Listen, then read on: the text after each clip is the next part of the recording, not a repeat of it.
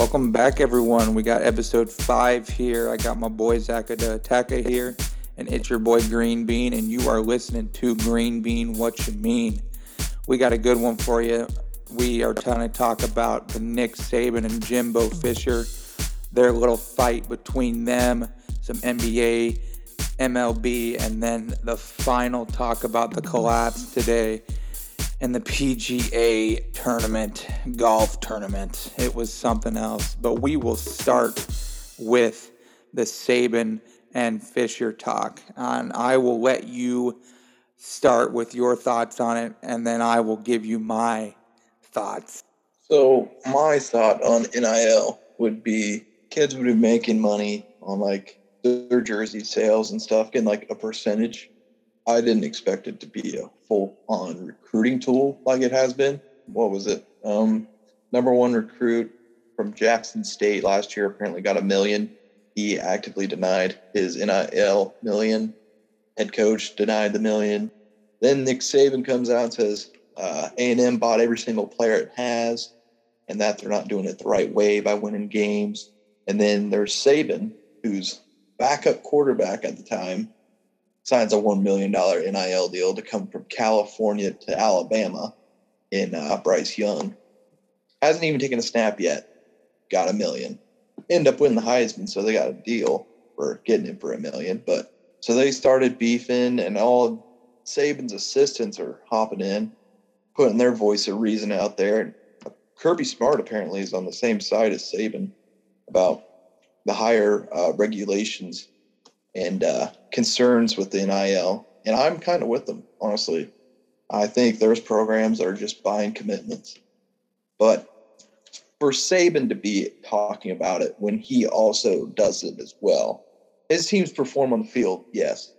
But he's also has his hand in the cookie jar, handing out millions. And I don't get why he's mad about other teams doing it when he's doing it himself, but I do agree that there should be regulations on it because it's getting kind of ridiculous. Archie Manning's worth $3 million as a high schooler. Like, that's ridiculous. Yeah, the NIL it's changing the game. What I'm so upset about and so let's just give everyone, if they didn't know what happened, here's what happened. Nick Saban, Alabama's head coach, said that Texas A&M bought its top-ranked recruiting class this year, and this didn't go over well with Texas A&M's Jimbo Fisher, who is their head coach. He then fired back in a press conference stating that some people think they are God. We built him up to be the czar of football. Go dig into his past or anyone who's ever coached with him. You can find out anything you want to find out. He called him a narcissist, basically just ranted about Saban and showed his expression of how upset he was about the comments. So that's what happened if you don't quite know what went on. But here's what my point is this has been going on before NIL. We're not going to sit here and act like guys weren't getting paid to come play at programs before this. And it's dumb to think that they went there on their goodwill and wanted an education. Exactly. You don't move from California to the middle of the South and Alabama to be like, you know what? I really want to get a good education. Yeah. We're not going to sit here and act like this hasn't been going on. And yes, I agree there should be some rules with it that need to be changed. But this has been going on forever. Guys they've been getting paid to come play. And that's exactly what I think Jimbo is saying, is look into this guy's past. When it actually wasn't legal to do it, it's honestly, it pisses me off, to just say the least. I think it really makes Saban look like a big old baby because his recruiting class, he didn't get the recruits he wanted. And for him to come out and, okay, but he's coming after kids that are 18 and 19 years old. Throwing a guy like that, Travis Hunter, saying that he got paid $1 million, and then Travis Hunter tweeting and Deion Sanders getting into all of it. I think it makes him look like a baby, honestly, that he didn't get the number one recruiting class. He didn't get some of the recruits that he wanted. For him to come out and publicly say this, it's just it really irritates me. And I have never been a Nick Saban fan. I hate that guy. I think he's an egotistic jerk. We'll say jerk and keep it PG here. I hate that guy, and that doesn't take away the fact that he's the greatest college coach of all time. He is. Alabama has always performed. They're always at the top. But for him to come out and say stuff about this, and especially a guy that has coached with him, been an assistant with him, and they've kind of had like a weird bromance. They get along so well. They're supposed to be rivals, and it sounds like that bromance may be over now. Yeah. Saban is kind of a different animal. Because, like, yeah, he has an amazing resume. But by far, he's had the best team in college football every year. It's like, okay, yeah, he's won all these national championships, but he's also never had, like, a true fair fight. I would say the closest one we had was Alabama-Georgia this year. Be like, those were actually where maybe Nick Saban didn't have the best team on the field, and he actually had to try to coach and win, and he didn't. Well, yeah. And looking at it, Alabama has the number 2 ranked recruiting class. So it's not like they have recruited badly this year. It's just Texas A&M has had, and what I've seen is it looks like the Aggies have 8 5-star type players, and Bama's only recruited 3 5-star type players. And Bama's normally used to getting those 5-star type players. And this year, with the NIL, Texas A&M has shown that they have a lot of donors that are willing to pay the money for these kids to come in. And with the NIL, you're telling me an 18-year-old kid says, hey, here, we're going to give you this amount of money to come play here. They're not going to turn it down. Yeah. And especially at a program like Texas A&M, Jimbo Fisher, they're building something there. Yeah, I hate that he publicly came out and said that, and then attacked this 18-year-old kid like Travis Hunter, saying he getting a mill, and Travis Hunter tweeted and said, I got a mill, but my mom still stays in a 3-bedroom room house with 5 kids. And then their people are going at him on Twitter. And I mean, it's just all drama, but this is why we love college football, honestly. Yeah. And another thing, it's like, I kind of get Nick Saban's point. Like, Texas A&M, they went 8-4, and they get 8 5-stars. Texas itself, I think, got 3 or 4, and they had a losing season this year. Yeah, they didn't even make a bowl. They had 5 wins. Yeah, and they're getting 5 stars too. So I get like that argument, but still, I mean, you're also putting your hand in the cookie jar doing Exactly. it too. That's what irritates me. Is he's done this exact same thing, and he actually was doing it before it was even legal. Well, everyone. Everyone has been doing this. That's what is so irritating is we're all now saying, oh, NIL is ruined. NIL has been a thing, but it hasn't been legal until last year. Like, everyone has been paying top players to come play for them, and that's just how it has been. Yeah, like the SMU back in the 80s when they got the death penalty. Exactly. It's just been going on for years and years and years. And that's why it's so irritating for him to come out and publicly say that they bought their players. And it's like, okay, even if they did buy their players, now they're actually allowing this. Like, this is legal to do. It's making an even playing field. But, hey, October 8th, mark it on your calendars. We have Bama versus Texas A&M. October 8th this fall, so that should be a fun one. And man, oh man, I hope Texas A&M just absolutely boat races them. Oh, that would make me feel so good, so good inside. Right. There should be a bench clearing brawl. That'd be perfect. I hope so, man. I hope so. I hope one of the 5-stars just come over and just jacks Saban right in the face, just absolutely plants him on the ground. That would be entertaining. It's so stupid and petty, and it's ideology. They're kids. They're going to make the decision. Hell, some people will just go to the schools because of the jerseys, man. Mm-hmm. Like Oregon, it gets its guys. It pays them. Don't get me wrong. They pay their players too. It's like, when you were a kid, you wanted to be at Oregon because of their nice jerseys, nice facilities. Like, that's also, like, you have to have good facilities as well. You can be paying these guys, but if your facilities are bad, they're not going to come. So yeah, the money is nice. It's just you also have to have good facilities as well.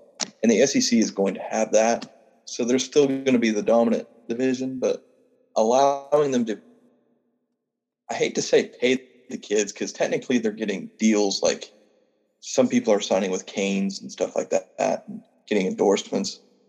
But it makes it more like willing that a 5-star is going to go to like Iowa or Purdue. Yeah, that's the problem. That's the problem with the NIL, and we kind of talked about that, I think, in our first episode, where it's like it really ruins the Iowa States and the Iowas and the smaller D1 schools. It like makes them really never have a chance, but it's like there's not going to be a 4-year player at any school anymore, because one, if they're not getting enough money at one school, they'll transfer and try to find more money. The Addison from Pitt. Yes, the Addison from Pitt, who just transferred USC for, what was it, $3.5 million? Yeah. Like, what? But that's the thing. No one's getting excited to get drafted anymore because they're getting the money before they even exactly. So it's ruining it for the tinier schools. And we already were upset with the college football playoff, where it's always the same thing every year. Bama, Clemson, Ohio State, Georgia. It's always those. And now it's going to get even worse, because all those top players are going to go to Bama, Georgia, Clemson. Now USC is a big dog. All the ones that can pay. Hey, some little schools might be able to pay. I think Iowa could probably buy somebody. Probably one. They're not going to be able to afford like 10. Who knows? Alabama is. Every school has donors, but some schools just have bigger donors. I mean, like Texas. Exactly. Texas is always going to have. I think they gave every offensive lineman or every lineman like a $60,000 scholarship. Yeah, I think I remember seeing that as well. But that's crazy. But Texas has always had 5-star talent, and it doesn't normally pan out. 2-star performance. Like Brees Hall said, you can have 5-star culture. So sometimes it works out for some teams, and sometimes it doesn't. So kids are making millions of dollars to go to other teams, and like I said, you're not going to be able to tell a 20-year-old man, maybe grew up with nothing, you're telling him that he's going to make $3.5 million to go play for your team. He's going to go do it. It's irritating. I love the pettiness between Saban and Jimbo. I love the comments. I love them getting after it, and I can't wait for October 8th to watch that game. But yeah, NIL, it really has, like you said, it's been what we didn't really think it was going to go this far. We can move on now then to the NBA playoff Game 4, Miami at the Celtics. The series is 2-1 in favor of Miami. Actually, Saturday night, Butler and Tyler Hero both left the game early with injuries, and Miami still ended up in one in Boston. Both of those injuries are said to not be super serious, but Boston really choked one with both those guys leaving early and then still getting beat. So we'll have a little prediction if you want to. It's at Boston, and the series is 2-1. Didn't Marcus Smart and Tatum also get hurt? The little that I looked into, I didn't get to watch the game because I was working, but I looked up the stats, and Tatum was like 1 from 9 from 3, and Smart was like 1 of 7. I'm not saying they didn't get injured, but I think it was more of, I'm sucking tonight, so let's go sit down on the bench because I have a little injury. Just from the shooting woes, it seemed that Boston just played terrible, and Miami grinded it out like they normally do. Tatum had a bad game last game. I'm going to assume with the dog he has in him, he's going to try to turn it around. But that might be too much for him. Like, he might try too hard to impress his little son, Deuce. I could see Miami winning this one. Yeah, I hope not. I'm going to go with Boston because I had in our previous one, we said our NBA Finals winners, and I have them win it all, but it has not looked good. They haven't played great. Other than game 2, they played good. They did not play good last game, and to get beat with arguably both of Miami's best players not playing most of the game, that's not a good sign. And it was in Boston. But I'm going to go with Boston to win it and tie it up. I really hope they come out and play like they did in Game 2. Miami's good, and they defend. And Jimmy Butler's just, when he's healthy, he's one of the best players on the floor, if not the best player on the floor. He can do really anything. If this is the year for the Celtics, and if they don't win this game, they're in a real bad spot for sure. Yeah, 3-1, it's over. 3-1, and then they have to go back on the road back to Miami. Yeah, 3-1, it's over. It's a must-win for Boston. If they get to 3-1, it's over. You're not going to beat Miami. You're just not going to beat them You're not two more beat times. Them 3 times in a row. Exactly. Especially 3 times in a row at their house. Yeah. Yeah, no. It's over if they don't win tomorrow night. So it's a must-win for Boston, for sure. They stole one in Miami. Miami stole one in Boston. So it's time for Boston to get a W at home and go back to Miami and tie the series up. So that's it for the NBA. We'll move on to MLB. We have 3 games. We'll start with Phillies versus Braves. And this is game 1 of the series. So this is the first game. Your Braves have been kind of playing down to their down under their skill level. Yeah. Last few weeks. I also got to shout out the Red Sox. Ever since we kind of talked about how bad they've been playing, they've kind of gotten hot a little bit. So still 10 games back, but yeah, I think they're 8-2 over the last 10. Mm-hmm. They're kind of ever since we kind of crapped on them, they've been playing pretty well. Oh, and shout out to your boy that you called, Adley Rutschman, getting to play his first game the other night. So yeah, I knew he was going to get called up, and he got a triple. He was the best when he was coming out. He was the best prospect by far, and widely the best college baseball player. And it just took him so long to get used to the major leagues and playing pro ball. I'm glad that he finally got called up. He went 1 for 4. Yeah, I didn't see. I just saw the triple on Twitter. I know. Well, he at least got 1 hit, but yeah, for the Orioles, who are already in last place, yeah, it's great to get him to the experience, and hopefully he has like a Joe Mauer-ish career. Just sticks it out with the Orioles, becomes a silver slugger at catcher for both sides because he has that potential. Mm-hmm. Switch hitting catcher, he's a lead guy. I just hope he gets it figured out, not like Jared Kelenic, who got waived, I'm pretty sure, or he got demoted again. Well, then we'll go back to Phillies Braves. Who you got for this one? Game 1 of the series. Tucker Davison's pitching for the Braves, and Zach Wheeler for the Phillies. Wheeler is by far the best pitcher out of that. Between those two in the matchup, Wheeler is definitely the better pitcher out of the two. And I like Bryce Harper. Always been a Harper fan. I'm going to have to go with the Phillies. Braves are still playing down. I'm going to go with the Phillies, even though the Phillies refuse to hit. I'm going to say they turn it around this one. Yeah, I don't know. Like you said, the Braves have not been playing very well, but I got to roll with them. I think they'll turn it around here, and I'll roll with the Braves to win this one. To go back to my Jared Kelenic, he got demoted again, and this season he's batting 140 with 3 home runs and a WAR of -0.1. So he's actually costing his team to play. Just want to put that out there. Yeah, that's not great. That's not a great. For a career, he has a -2 WAR. So, yeah, tough start to the career for Kelenic. Then we'll move on to Blue Jays Cardinals for the next game.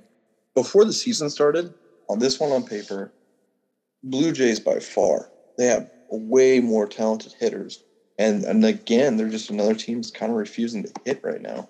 Vladdy's not playing all that well. Bichette's playing horrible defense. I think he has the most errors, or in the top 5 in most errors. I think he has 7 errors already. And it's just, they're not playing really good baseball right now. and they're relying on Jordan Romano, who is a fastball and slider. He's a 2-pitch guy. And then the Cardinals.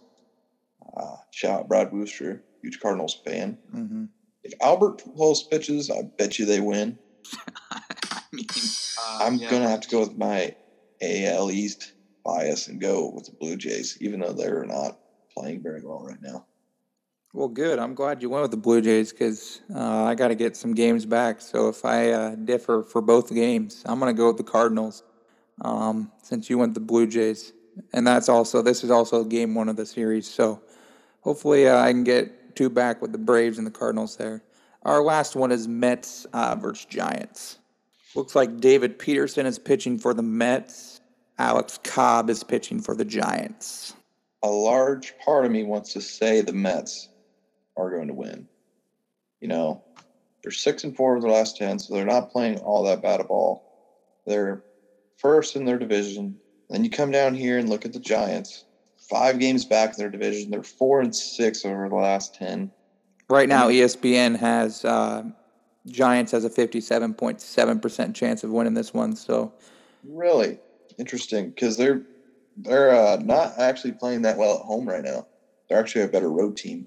No, but I'm seeing here that Alex Cobb is 3-1 as a starter. So I think with a 5.61 ERA. That is not very good. I'm going with the Mets. They're 15-7 on road games. They're 6-4 in their last 10, so they're not playing all that bad a ball. But they are the Mets, so they might throw me for a loop here. But I'm going with the Mets.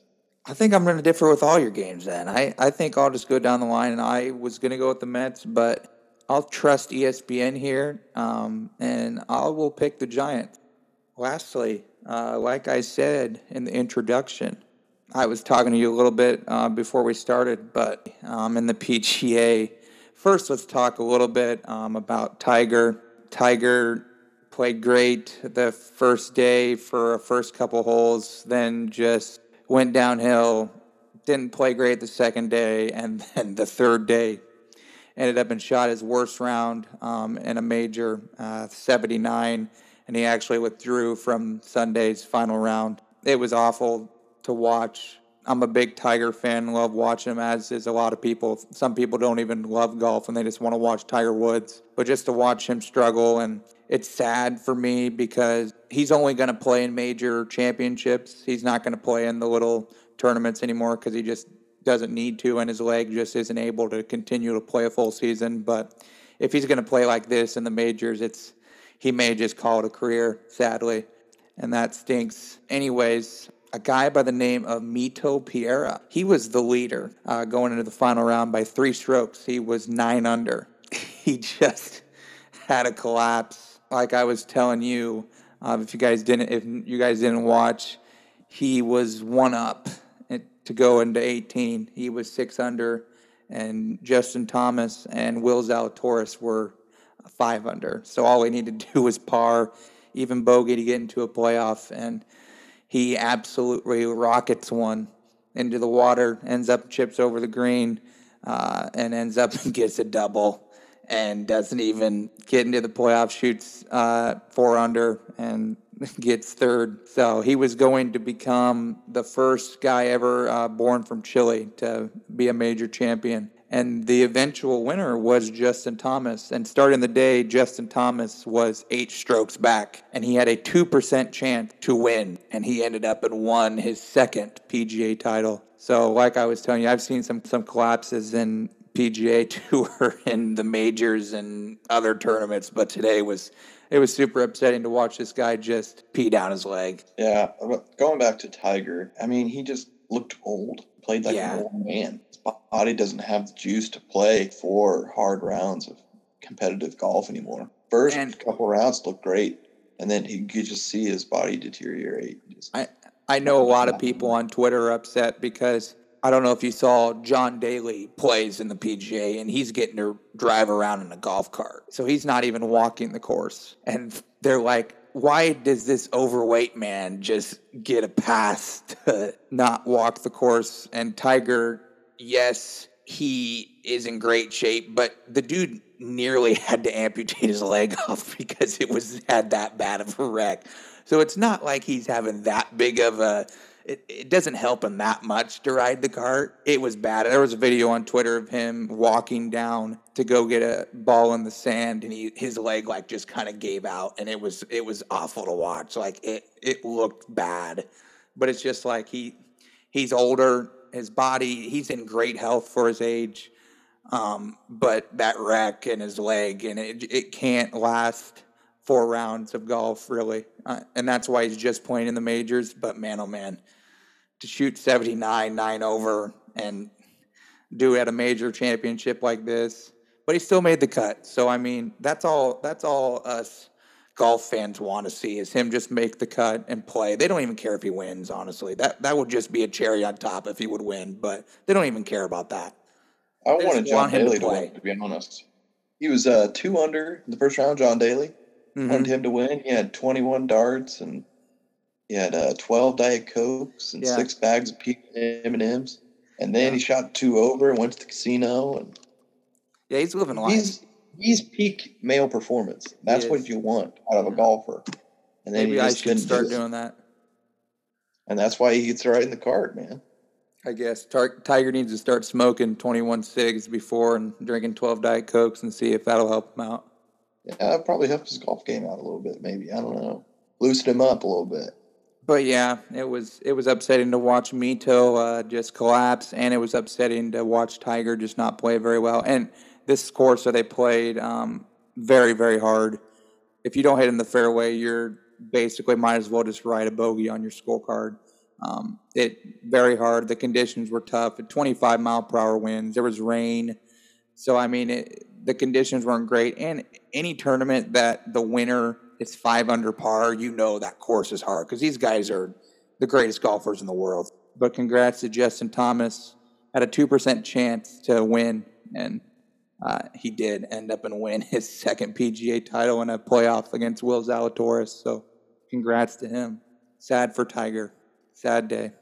Yeah, it's going to be a sad day when he decides to hang him up. Yeah.